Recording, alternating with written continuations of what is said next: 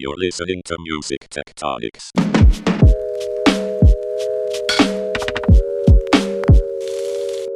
Welcome back to Music Tectonics, where we go beneath the surface of music and tech, where we switch between listening to Congolese bands blaring through distorted megaphones and janky beats built on the latest sequencers, where we are just as happy playing jaw harps on loop pedals as we are zoning out with a Moog iPad app.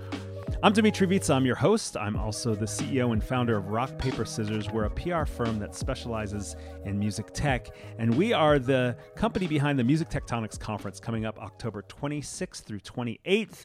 You know that if you're a regular listener because I keep talking about it, and I'm bringing you some of our great speakers and sponsors and partners into the mix on the podcast, and I'm excited today because I've got Brett Porter, the lead engineer for audio and music at Art+Logic. Brett, how's it going? It's going great today. Thanks for having me. Yeah, glad to have you on. I think we first met at it was the New York Music Tech meetup. Does that sound right to you? Either there or at Mondo NYC or at South by. I think that we were, near misses for a while. And I think New York Music Tech may have been the first actual, hey, how are you? Yeah. And then we really bonded at NAMM, the big musical instrument and gear conference that's in Anaheim every January. That is a blast. I love that place. And I'm really sad that it's not happening next January. I've been going every year since 2000, and it's really kind of become one of the focal points of my year to look at what's coming up in the year ahead and longer term trends and things that I wish were not the way that they were, and see what I can do to make the industry move in a different direction. And that's kind of your world, Brett. I know your company, Art+Logic's a software development firm, doing a lot of different high-level tech solutions for a client base, and working on mobile apps, web software, desktop, IoT. But you're also branching into kind of bridging software expertise with the evolution of new hardware. And your role, Brett, is in audio and music. So you probably have a blast at places like NAMM because you're talking to the people, the manufacturers and the inventors of all this stuff. Yeah, definitely so. And I think, Art+Logic really comes from that world. We really started as a music software company, not a software company that thought music would be fun to play in.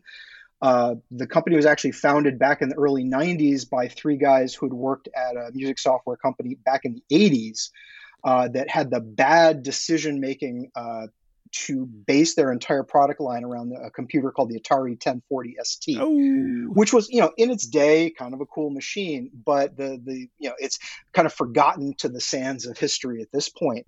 So they kind of leapt together and said, well, we can do this on our own, and had the vision of serving the audio and music instrument industries.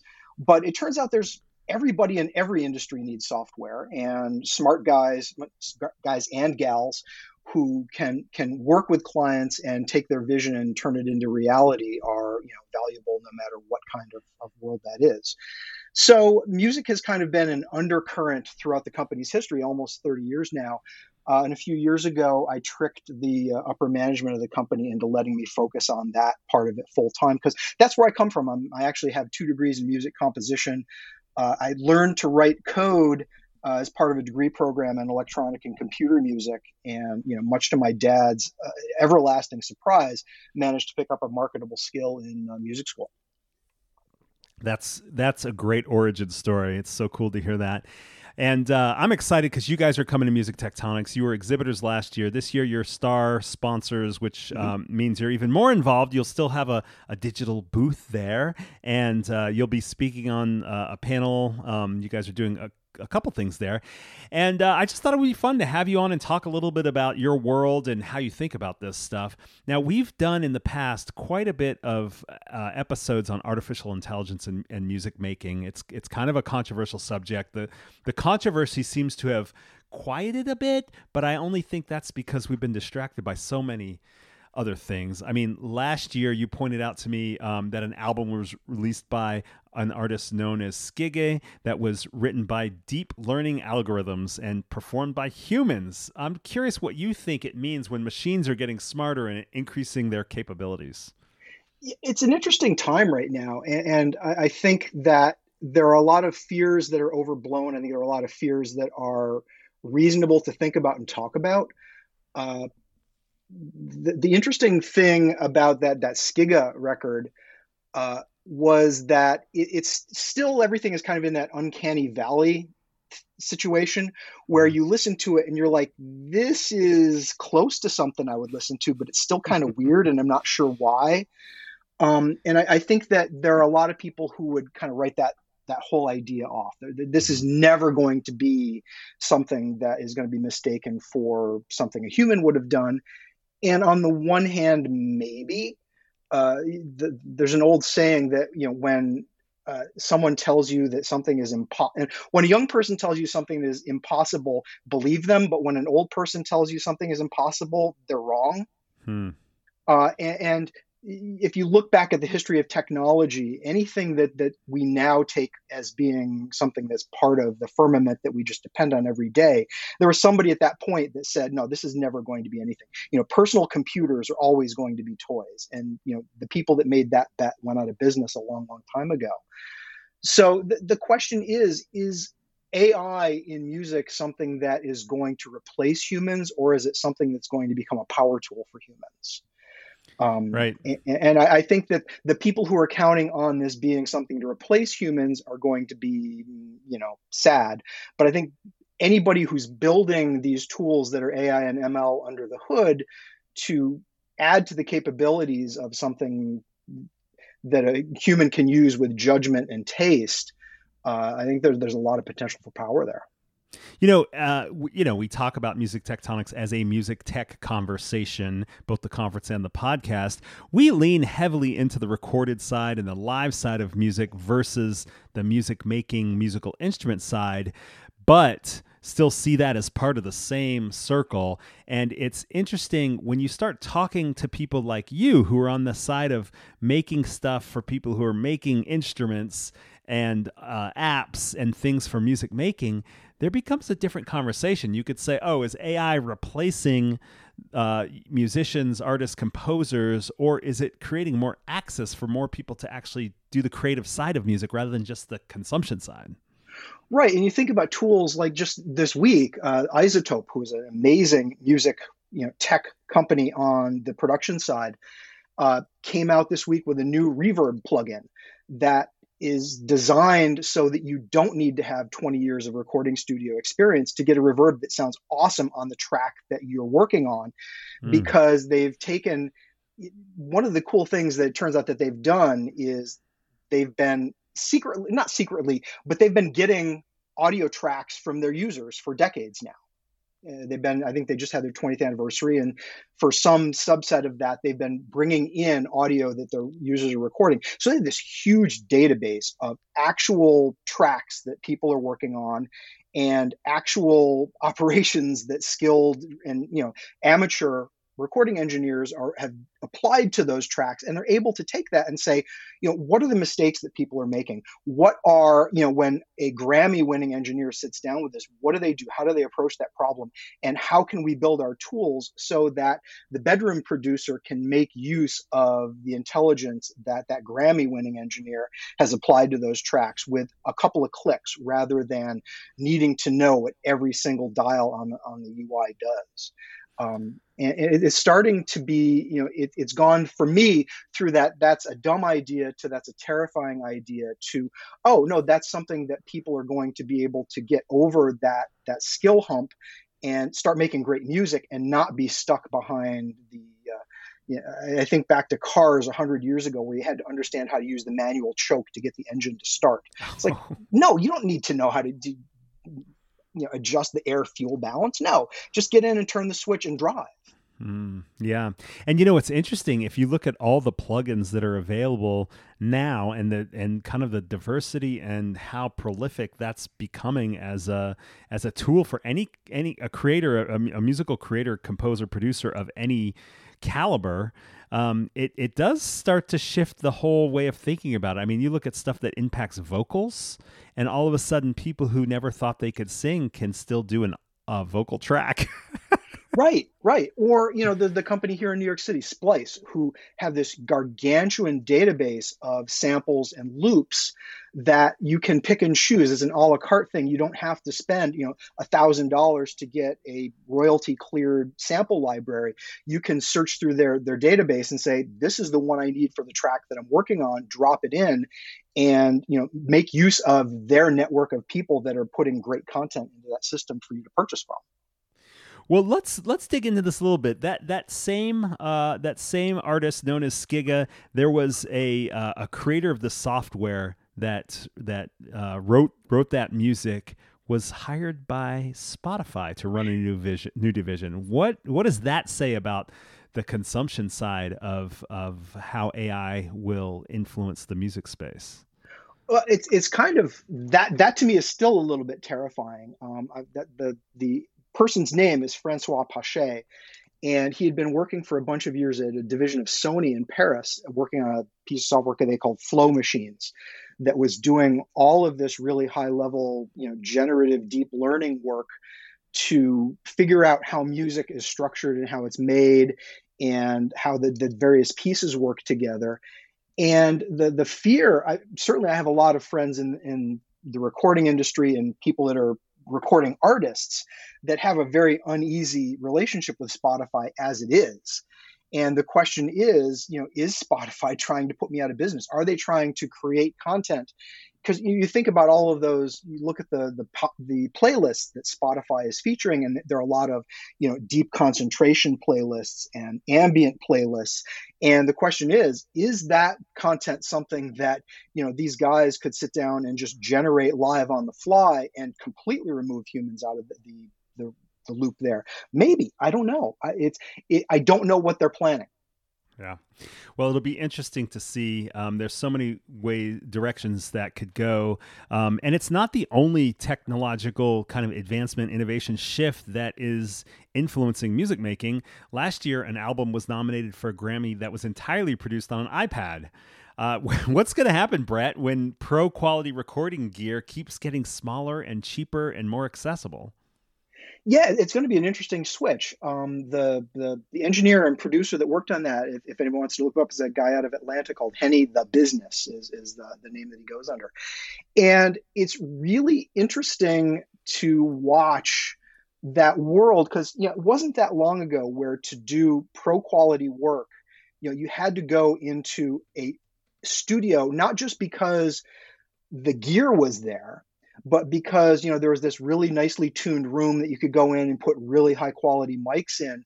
And it's turning out now that people are doing pro quality work with really inexpensive gear, and the cost keeps coming down to the point where literally an iPad with a mic adapter and some additional outboard gear, everything else is done in plugins. Everything else is just you and your artist and whatever talent the 2 or 3 people that you have involved can bring to it.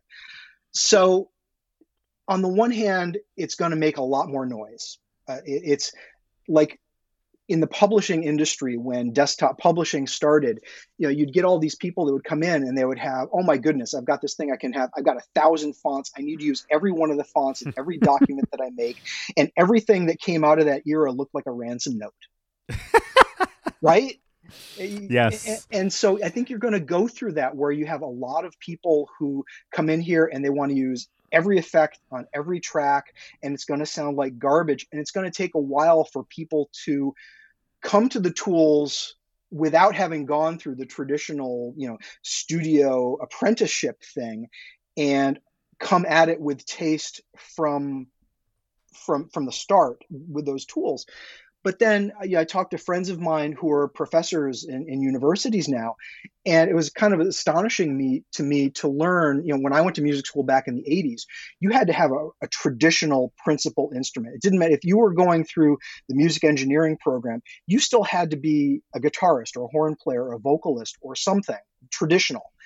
And there are people going through music schools now that literally their principal instrument is their laptop. Mm-hmm. Princeton and Stanford both have laptop orchestras now. Wow. And that's like literally how your entree. It's not like you have to have started taking piano lessons from the age of 6 to get into a top ranked music school anymore. And to crusty old guy like me, I want to like that because I'm a music tech guy. I make software for a living, and I want those people to use the kind of tools that I use. But I don't know what it's like to be 18 and coming into music without that structure. Mm-hmm. People are doing it, so it's got to work at some level. I just don't know 100% how to wrap my head around it all the time. Yeah, I mean, they're going to approach the framework for music making totally different, right? If you don't have the music theory, if you don't read music, if you don't have a piano or guitar kind of structure that lays out chord progressions, if you start with beats first, I mean, that stuff's already happening in certain genres. That's the other interesting thing about the technology, the plugins, the different things that people are using, is that some of them are genre specific. Mm-hmm. And when you talked about how it could have this very weird, messy collage feel, like a ransom note of fonts, because people would cut together these these newspaper clippings and put together words, and that it doesn't have any kind of uniformity or flow or anything like that. In reality, some of those particular sound effects define the genre, right? If you look at something like auto-tune, for example. Right. And the other thing that has to be remembered is that, new value frameworks are going to emerge out of all of this, where this generation is going to come by and they're not going to care, what older people think about it. And it's really interesting. I'm still, online. I follow a lot of, young, PhD musicology people. And just this morning I was watching, reading through this thread of, PhD musicologists that are doing analyses of the rhythmic stuff going inside of hip hop tracks, and trying to figure out to what extent does our background even apply here. And trying to figure out what the tools and thought processes that they need to bring to bear on this new music that's coming out, so that they can treat it seriously and, make sense of it within, its own world and the larger world of music as a whole. It's funny. It goes back to the turntable being a tool for consumption and turning into a tool for production. Music production's in the hands of the masses when you take leftover equipment and turn it into music making stuff, which has been done in experimental music, forever, right? Like you look at what's been done with reel-to-reel. Sure, like all the musique concrète stuff back in the 50s that was going on. But you get this other layer when you've got people that are assembling beats and tracks out of pre-existing elements that exist. Is, you bring into the question, the whole thing of authorship. Who owns that? Who created that? Right. And that was a thing when Kendrick won the Pulitzer a year or two ago. The Pulitzer went to Kendrick, but you look at the credits on that, and there are co-writer credits, 40 or 50 people involved at various levels of authorship on that. Does the idea of authorship even really have a meaning going forward? Or what is that meaning? Right. Yeah. So look, I don't want to lose the thread about mobile apps and mobile music creation. Are there examples of mobile music making apps that couldn't have existed before that intrigue you? What do they do? Either in terms of just what the functionality is versus being specific about a particular app that you like. Well, it's interesting because on the one end you have, basically people trying to take traditional multi-track recording gear and putting that into an iPad form factor, which is very cool, and it's inevitable, and a lot of people are going to do interesting work. And then at the other hand, you have people that are doing things where the iPad in that form factor kind of becomes a new, different kind of instrument, where suddenly you have an interface where you can put all 10 fingers on the iPad screen, and every one of them, it's a multi-touch interface. So you can work with sound in a much more malleable way. There are things like the guy out of somewhere in Pennsylvania, William Fields, who's basically created his own software to do real-time performance on the fly. And it really only makes sense in that kind of touchpad control interface. Or there are whole new, kinds of, granular-based synthesizers where it's almost like you're reaching inside of the iPad to manipulate things directly in ways that you couldn't have done, with pre-existing hardware. Hardware. Yeah. Interesting. Very Because there is cool. no hardware. It's just a piece of glass that you're kind of touching and manipulating directly.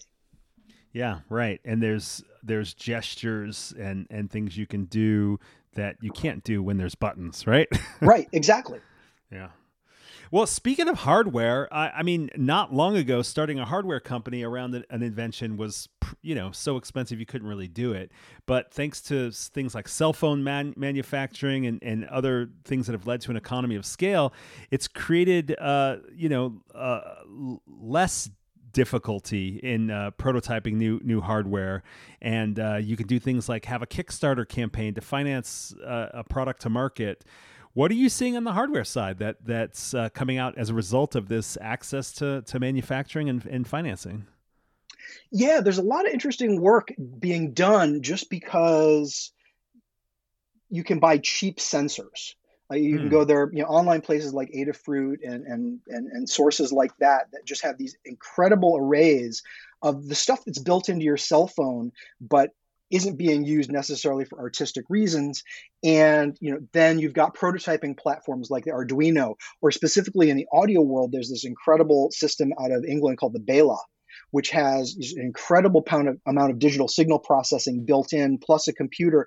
So it's a matter of kind of plugging pre-existing stuff together and writing just enough software to make everything talk to each other that you can get these incredibly complex pieces of gear put together in a way that you can demonstrate them. And there's a bunch of people who, in the academic world especially, who just build weird custom instruments where kind of the piece and the instrument are the same thing.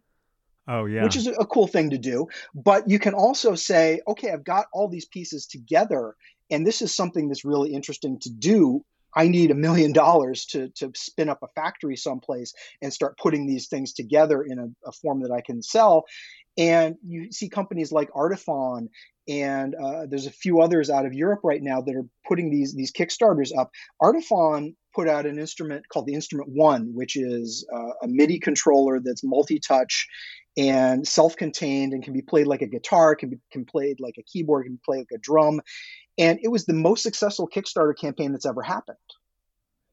So there's a lot of market and interest in things that are not just a guitar or a keyboard or, heaven forbid, a keytar. Mm-hmm. Yeah. Interesting. Yeah, I was going to ask you for suggestions of other interesting new hardware devices to check out. Are there more on the list that you've seen came along with this? Yeah, there are. There's, not just the Artifon, the original, the Instrument One. They have a thing that they've just started shipping sometime this year called the Orba, which is like a self-contained. It's like about the size of a hockey puck. Mm-hmm. And it's got a weird little circular interface on the top that you can play sound. It's got a self-contained synthesizer built right into it. You can, via MIDI, use that to control other gear. It understands where it is in space. So you can be playing it, and depending on how you've got it tilted in 3D space, you can affect the sound that way. That's really cool. Rolly, who's a company out of England that has done a lot with inventing and really reproducing this, is a new standard called MPE, which is MIDI polyphonic expression, which lets you have, basically you can design a keyboard, and they've done this, where it's not just pressing down the C key makes a C and you can make it louder or softer. It knows where up and down the surface of the key you're touching it. So you can change the quality of the sound by moving your fingers around on the keyboard. And again, it's this very fluid, flowy thing that in the hands of somebody who's really skilled with it is an incredible instrument. And they just this past week or so started shipping a new instrument that they had financed with a Kickstarter called the Lumi, which is designed, it's got these incredibly bright LEDs underneath each of the keys. So from an educational standpoint, it comes paired with an app. So you don't necessarily maybe want to have your kids do old school, piano lessons. But with this, it's almost like a cross between piano lessons and Guitar Hero. Oh, so, fun. the red key up here is on, you press the red key on your keyboard, and it's all, tied together in this tight little ecosystem. Yeah, I could see it being a lot easier to learn that way, especially if you've got multiple fingers you got to put down at the same time, and you're getting those visual indications that are not just trying to understand what's on the sheet music. And you think back to the Guitar Hero days, how many kids could have been really great guitarists if the Guitar Hero controller was more like a real guitar and less like a thing with switches on it? Yeah. Yeah. Well, going back to what you were saying about Rolly, is there seems to be this emergence of these more expressive instruments where you have kind of a less rectangular shape and a more squishy feel. What's behind the shift of that? And I guess it relates to the orb shaped instrument that you mentioned as well. So what's going on that's leading to these types of instruments? Well, I think to a large extent, it's everything we've already talked about, just kind of overlapping in time. Mm-hmm. A lot of it is there are things being done now that there was just no way to build the hardware to make them happen until Mm-hmm. recently. So the fact that somebody can come up with an idea and test it out and make it something real means that people are going to do that. Right. It's kind of inevitable. So there is the capability to do it. And I've been in the music instrument biz for about 30 years now, and you see waves of innovation and counter innovation. And when I first got into things in the late 80s was really when digital recording in general was something that was finally feasible.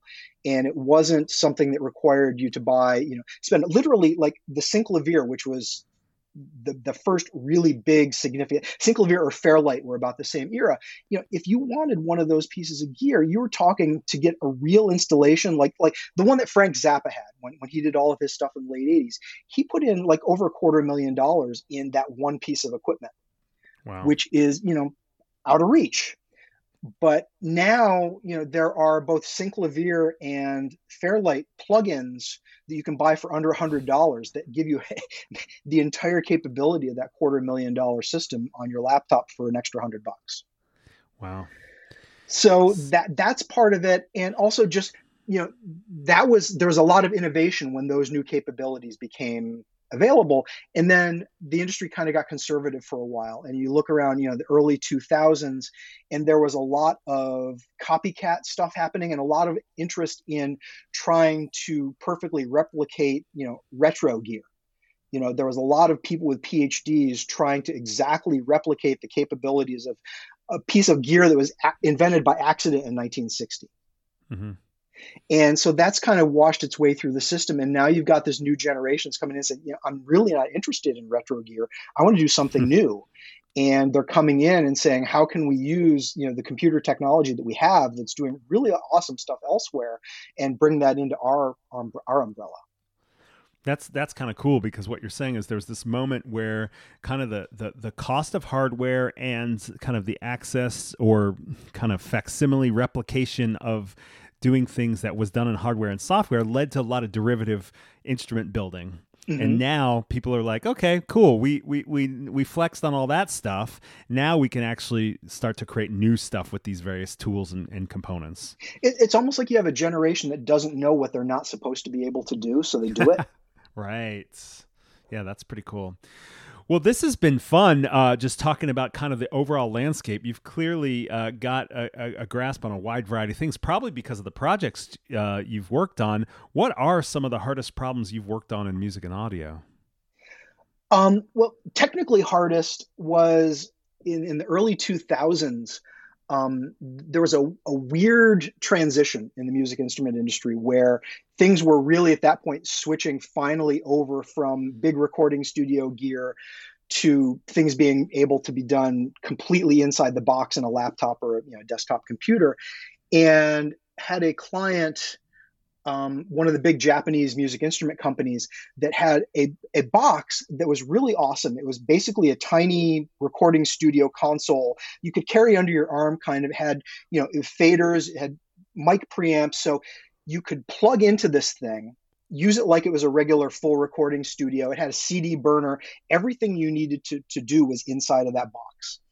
And it sold really well for a while. And then as, Pro Tools and systems like that started to become more powerful, you started to see things moving into a plug-in ecosystem. Mm-hmm. And that was when Auto-Tune started to really take off. And everybody that was going to buy this piece of gear from my client said, "This is really great. Can I run auto tune on it?" And they grumbled, "No, you can't run auto tune on it. There's no way to do plugins."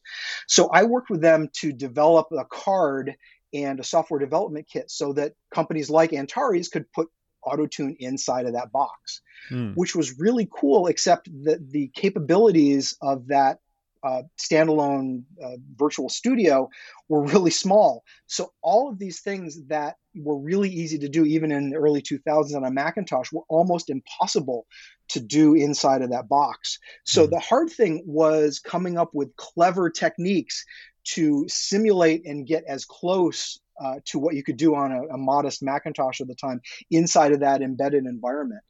And it's kind of one of these things where now, like the developers that we're hiring now, it's like ghost stories we tell around the campfire. Well, let me tell you what I had to do on an 8-bit microcontroller that didn't have floating point support, and they all kind of run and scream because it's, you know, grandpa telling us scary old stories. And what about now? What are the hardest problems to solve now in music and audio, and what's going to help get us to the next level? Actually, I think the problem is in the other direction, which is a weird thing. And I look back at gear, electronic music gear that we love, you know, pieces that are really revered. And one of the reasons that, you know, the original Lindrum is revered, or the original, you know, emulator keyboard is, or, you know, the original Moog, they were all built in a world where there were very real constraints. And a lot of the personality of that gear comes from how did the inventors get around the limited capabilities of what that thing could do? And when you're in an environment where every piece of gear you touch can do anything you can think of, I see a lot of synthesizers and plugins that have no character because there's no reason for them to have character because they can do anything. So they kind of do everything in kind of a boring way to my ears. Oh, wow. Interesting. So I think from a design and product management standpoint, it's how do you figure out what can you take away from a product so that you're forced to be creative when you build the product. Yeah. Interesting. So it's almost like, you have to come up with a user experience that has enough limitations to guide the user to create something unique, to create a voice for the instrument, rather than sitting down at an iPad that you can touch anywhere on it, but it'll, you know, it feels almost random. Like what's it going to make next, you know? Right. Or, you know, you see these synthesizer plugins that are just literally an entire screen filled with 1,000 tiny little knobs. And when there's that much flexibility, people end up just saying, well, I'm just going to use the presets because this is overwhelming. I can't do sound design on this. I can't patch this other than tiny little tweaks because it's option overload. Yeah. You know, something else you've been involved with is MIDI 2.0. And I'm curious what is new with that and what kind of opportunities that creates in this world of musical instruments making. There's a couple different ways to attack that. And MIDI 2.0 really solves two different problems. And one of them is that obviously MIDI that everybody has used was first rolled out in 1983.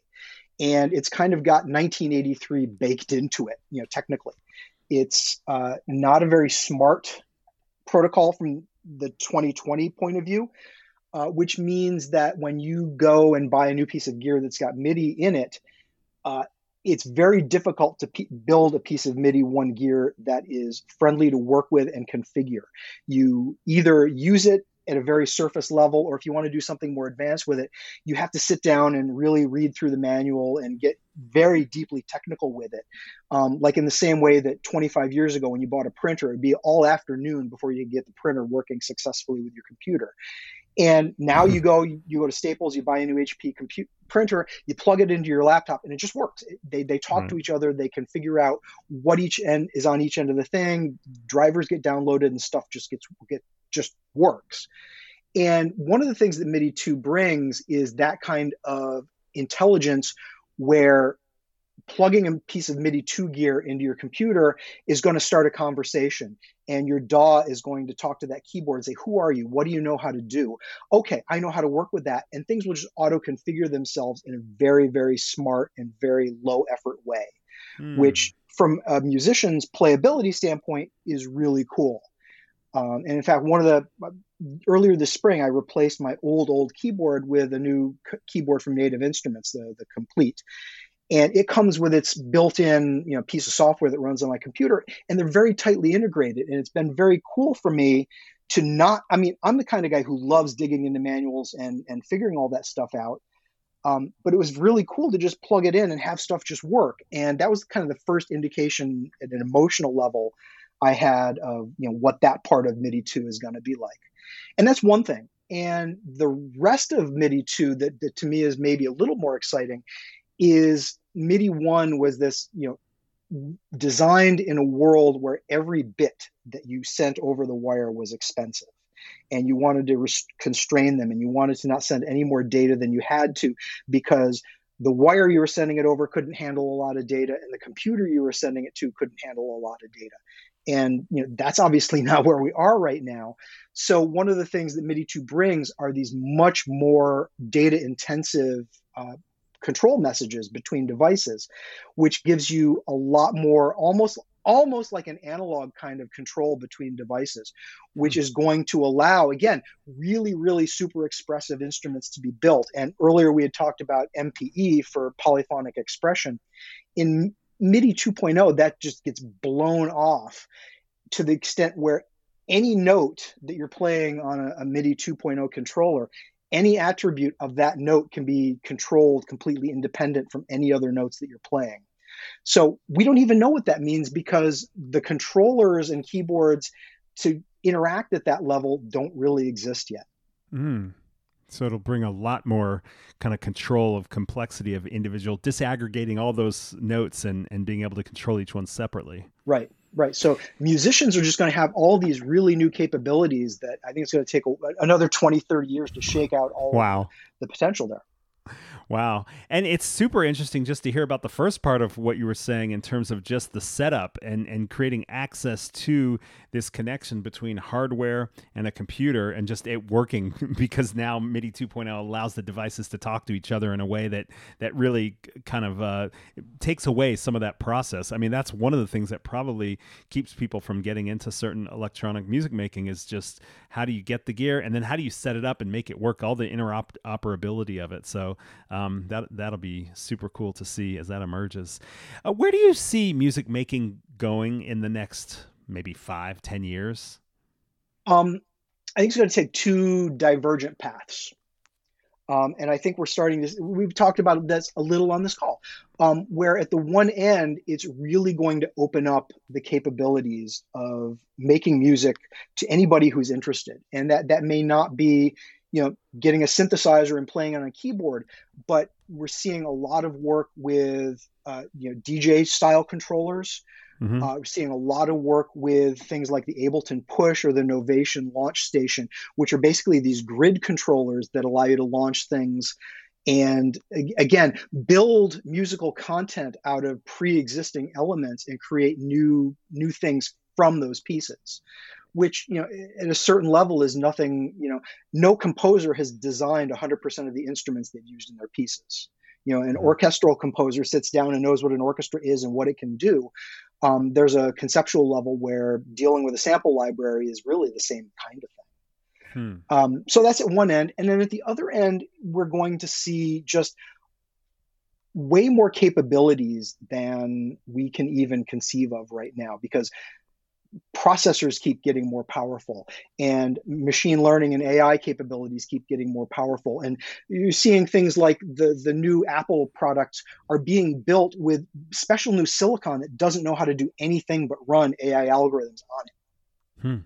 So when that capability is there, you're going to see a lot more hard work being pushed off to the machine, and humans being in an editorial role and in a control role and being able to work at a higher level of abstraction, I think. Wow. So you've got kind of access on one end and you've got infinite possibilities on the other. Yeah, so I think that the interesting challenge for guys like me in the next 20 years is going to be, how do you take somebody that comes into the system on one end and bridge them to Them the other down. end of that gap? Yeah. Wow. Well, that sounds like a blast, Brett. You must love what you do. It beats having a real job, yeah. And we started off the conversation talking about conferences and the importance of getting to see this stuff and meet people and so forth. You guys are coming out to Music Tectonics. I'd be curious to ask you, what are you hoping to get out of the conference? Well, I mean, what my bosses hope is that we find people that are looking for companies like us who want to have projects done, and we can work on them because that we're the best people in the world to work on those projects. From a selfish standpoint, I love going to conferences to bump up against ideas that have never, been in front of me before. And that's certainly what happened at Music Tectonics last year. And I'm really looking forward to being exposed to people who are thinking about things differently than I do and are involved in different parts of the industry than I am, not just the music creation side, but the music monetization side, and understanding how those two things feed each other. Awesome. Well, last year we did have some crazy stuff. We had a device that took in these sensors from a plant and made music with that, right? That was in the lobby. And we had AI's Got Talent, a talent show for artificial intelligence. This year, we've got some really great topics, everything from social video to the future of making music, which you're a part of, the future of listening and the listening experiences. And we also have all that other stuff around kind of monetization, new revenue streams, monetizing fandom, things like that. But something that we've leaned heavily into is the other part of your answer, which is getting to meet people and talk to people. So after every single session, we've got speed networking built in where you will just meet up with somebody serendipitously that's there, and you'll be on a one-on-one video chat for a few minutes. And you can also reach out to anyone else that's attending the conference and initiate a video chat with them right out of the gate. So I'm hoping, Brett, that you get both the top level ideas as well as the chance to meet new people, connect with companies, and really, I'm hoping you get business done, because that's really how we've structured the conference. I'm really excited you're going to be there speaking, and I really appreciate you coming on the podcast to talk about these great ideas. Right on. Thanks for having me. All right. We'll see you in a couple weeks. All right, Brett? It's a deal. See you there. All right. And thank you for listening to the podcast. You should come to the Music Tectonics Conference. It's taking place October 26th through 28th. We've got the top level ideas, and we've got the structure to let you meet people and get business done. Go to musictectonics.com to find out more, and we'll see you at the conference. You're listening to Music Tectonics.